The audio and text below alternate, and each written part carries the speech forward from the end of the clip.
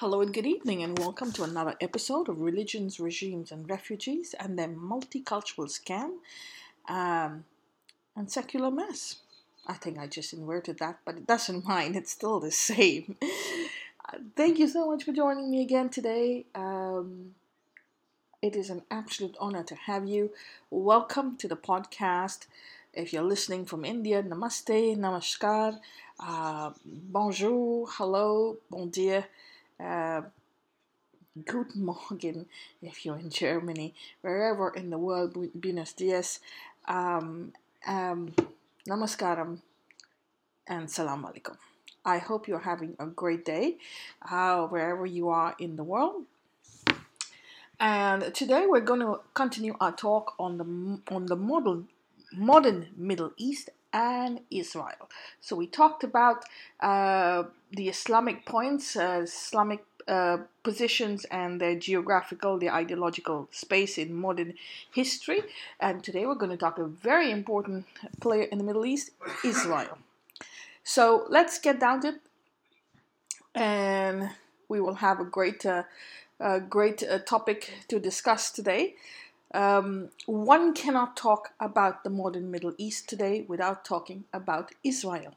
If you travel from Western Sahara to South Asia and Southeast Asia, Israel is the most successful country.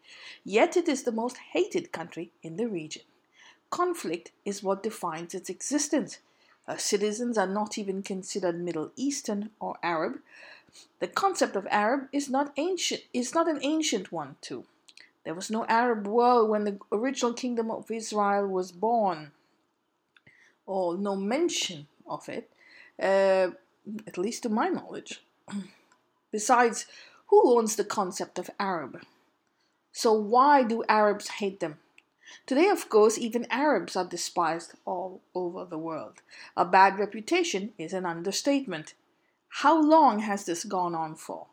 I visited a pizzeria once, and the man behind the counter, who was an Arab and knew my friend and myself due to our frequent visits, once told us, "No Arab will trust another Arab." It means they will always make up conspiracy stories, which ends up in some type of dispute or conflict, and before you know it, you have war. It stunned me. Now the Jews are descendants of Arabs too. They were all nomads. They broke into separate clans, tribes, kingdoms, and empires. When the Temple of Jerusalem was destroyed after the first Babylonian invasion, the Hebrew tribes spread all over the world.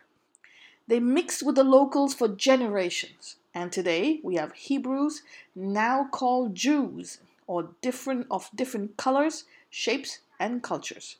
At the onset, they were all nomadic people from the Middle East. So is this the ancient Arabic mentality, the currents of disdain against the Hebrew state? Why does one not trust each other? Well, because we cannot trust ourselves. Why do we not trust ourselves? Well, we do not know who we are.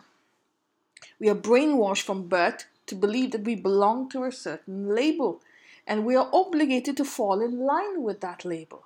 So if we don't know who we are, we will never be at peace with ourselves. That leads to conflict within our psychic. The conflict in our minds transfers to the conflict in public, and we get battles and wars. The region of the Middle East has lost its knowledge for many moons, so conflict in our minds goes back thousands of years. I was reading an article on the internet about the ancient Israelites on the west coast of India, which said that they had trouble even before with local Hindus. They did not allow Hindus to practice their own faith in their own backyard. I thought, what a weird statement to make about history. But the book that contained the original article was no longer available, so I could not back it up. If certain groups of Hindus were angry with the Israelite establishment, trying to get rid of them would have been a fervent prayer. When the Portuguese arrived on the western coast of India, forming an alliance with them to strengthen their power and take and take back the power, it would have been a fantastic goal. That's how the Portuguese would have got into Goa. An alliance with certain Hindu groups or any locals of the region, and off went the Israelites and their allies. To match that history, I tried to match it with the currents of the modern day Jews. The Israelites of the old are the modern day Orthodox and ultra Orthodox Jews. So those who we consider Israelites in the old, if you want, in the old days, for 3,000 years, if you want to understand who they were, you just got to look at the Orthodox, the modern Orthodox, or the ultra Orthodox Jews, and you will know who they were.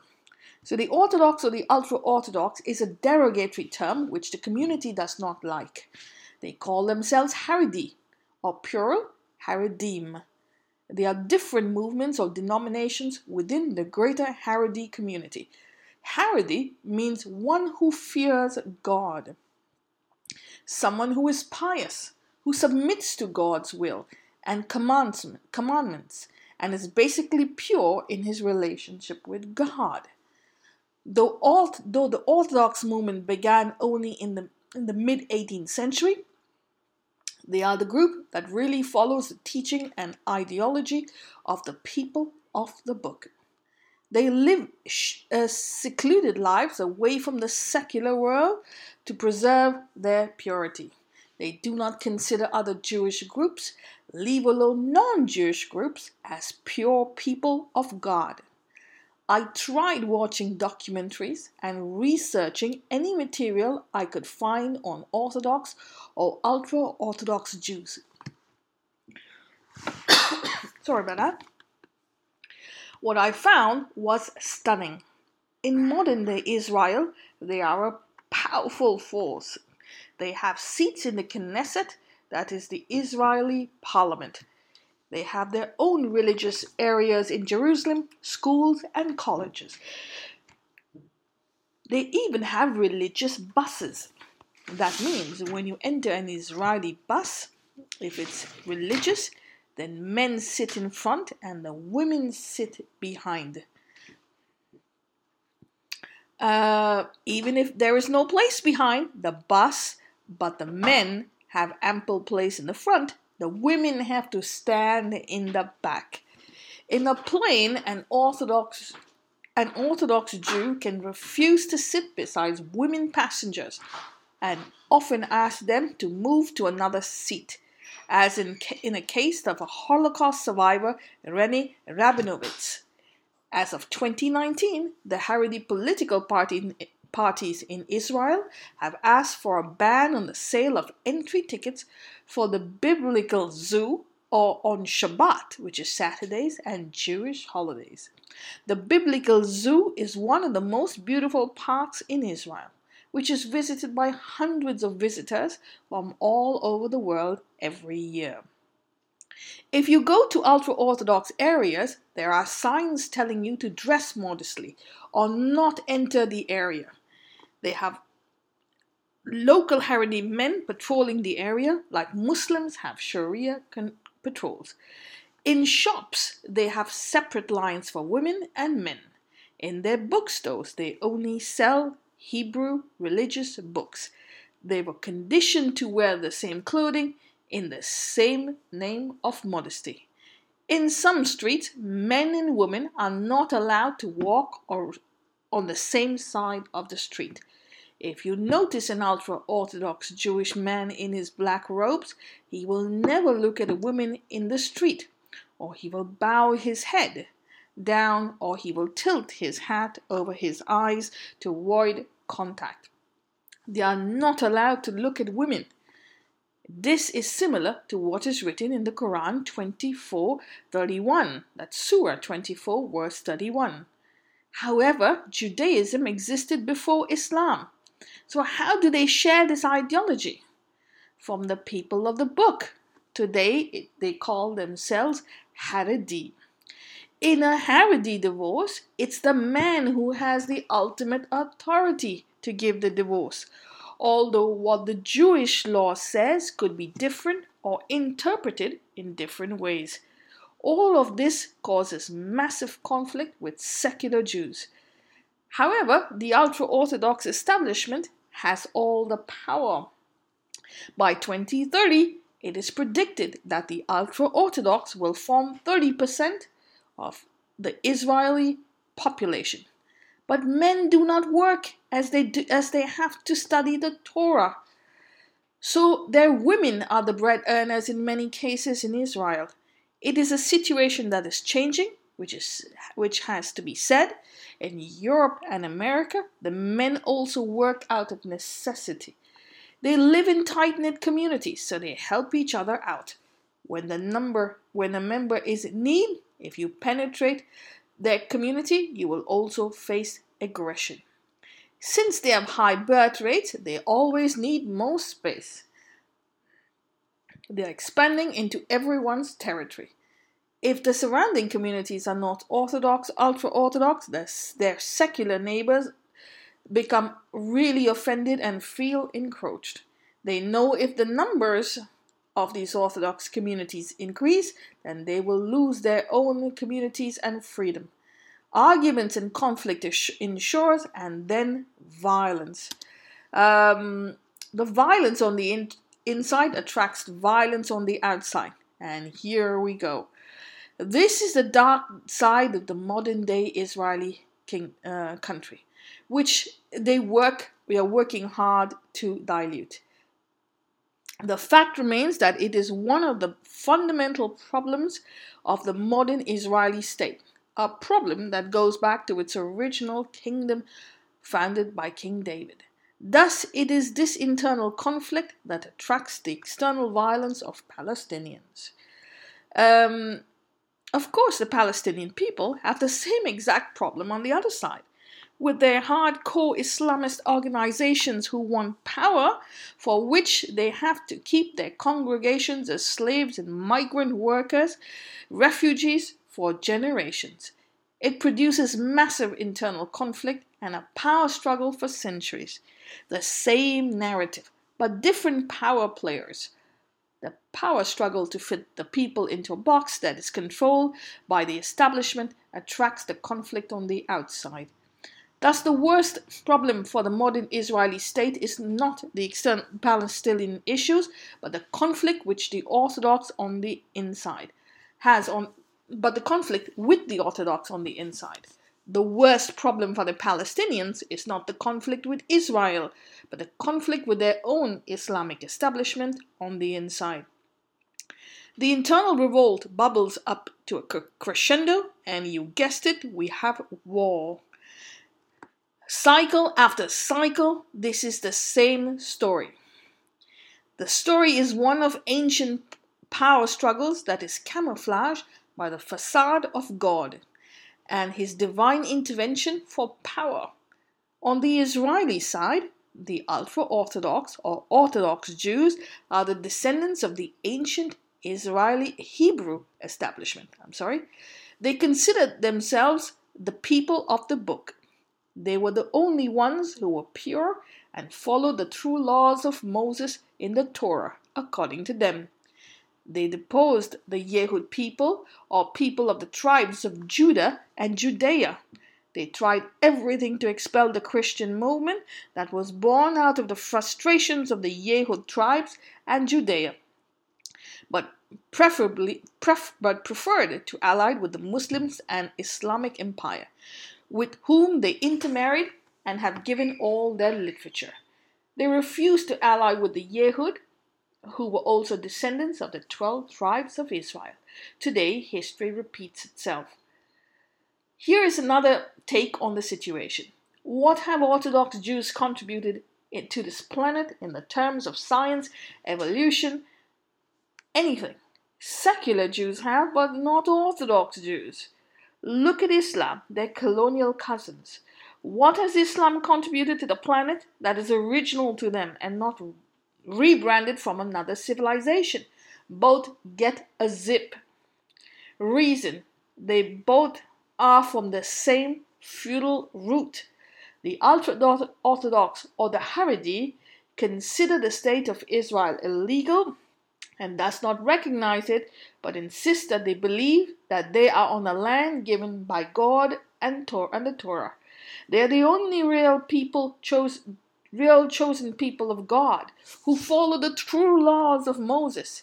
They prefer to side with the Palestinians than secular Jews.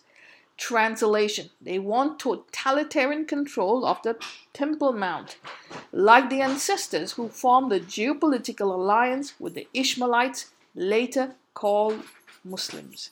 They believe that by siding with the Palestinians today, they will at one point get the Temple Mount back and find the true faith again. It does not make any sense, but it is what it is. The Palestinians are the same.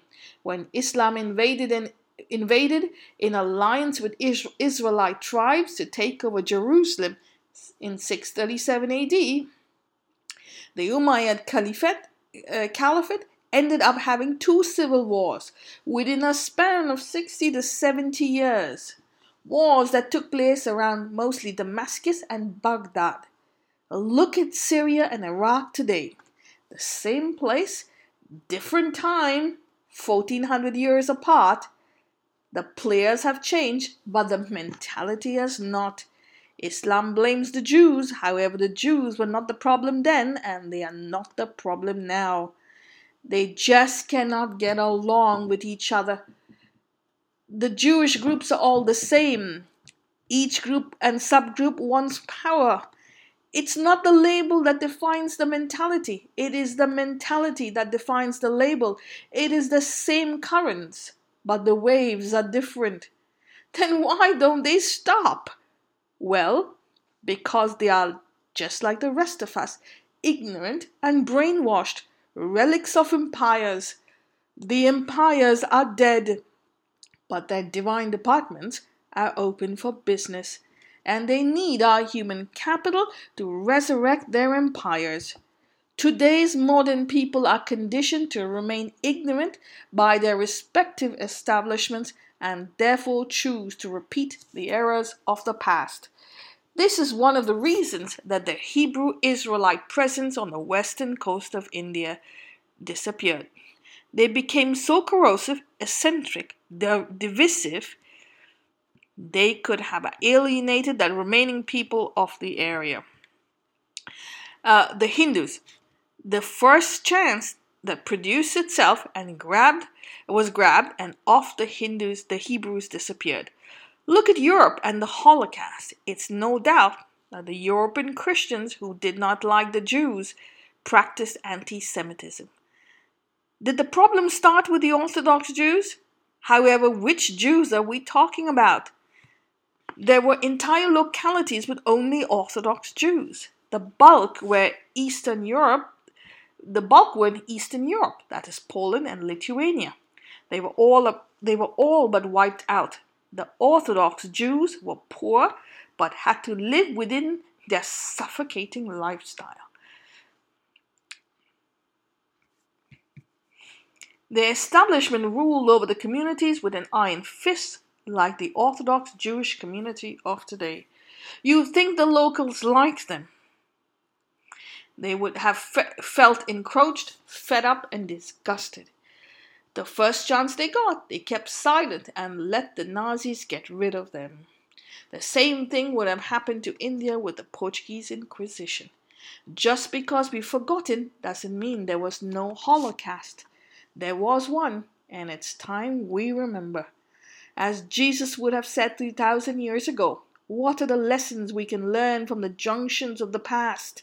How can we adjust, balance the positive and negative, and free ourselves from the form of our physical life? How can we be free-flowing metaphysical? Israel needs another exodus today if they want a future. Another exodus from their physical and ideological Mitzrayim. An absolute warning to every single society who suffocates its people with man-made customs and traditions in the name of the divine.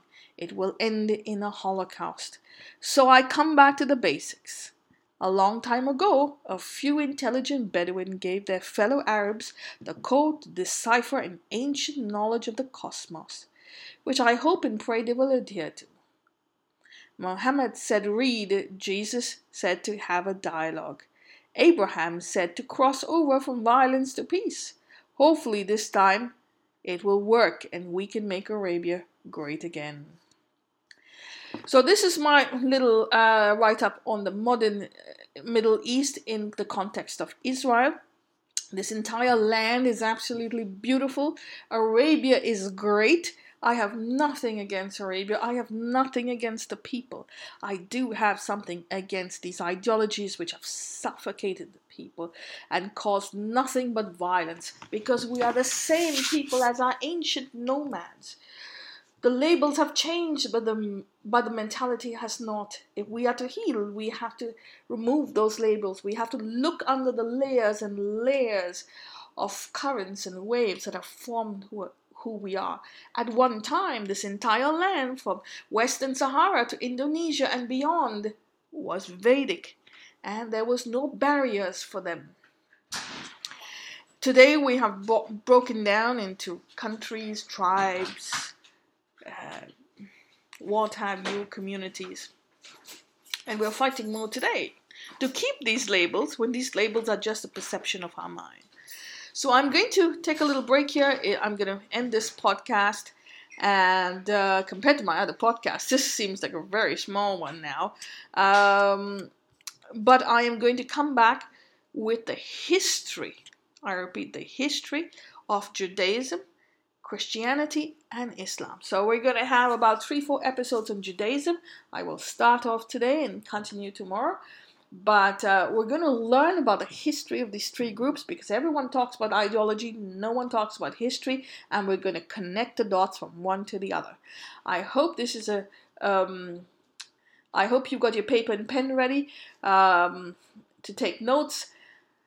And absolutely, we will be happy to go forward and discuss this topic. You can discuss it with your friends. You can absolutely discuss it with your family, and you will have a better idea of the Middle East and how it overflowed into the Indian subcontinent. It has been overflowing for a very long time, because the Indian subcontinent was the first land of grass and green weather, food and water for these people who were caught in the middle of this constant turbulence. So I wish you a great evening. Take a break and come back.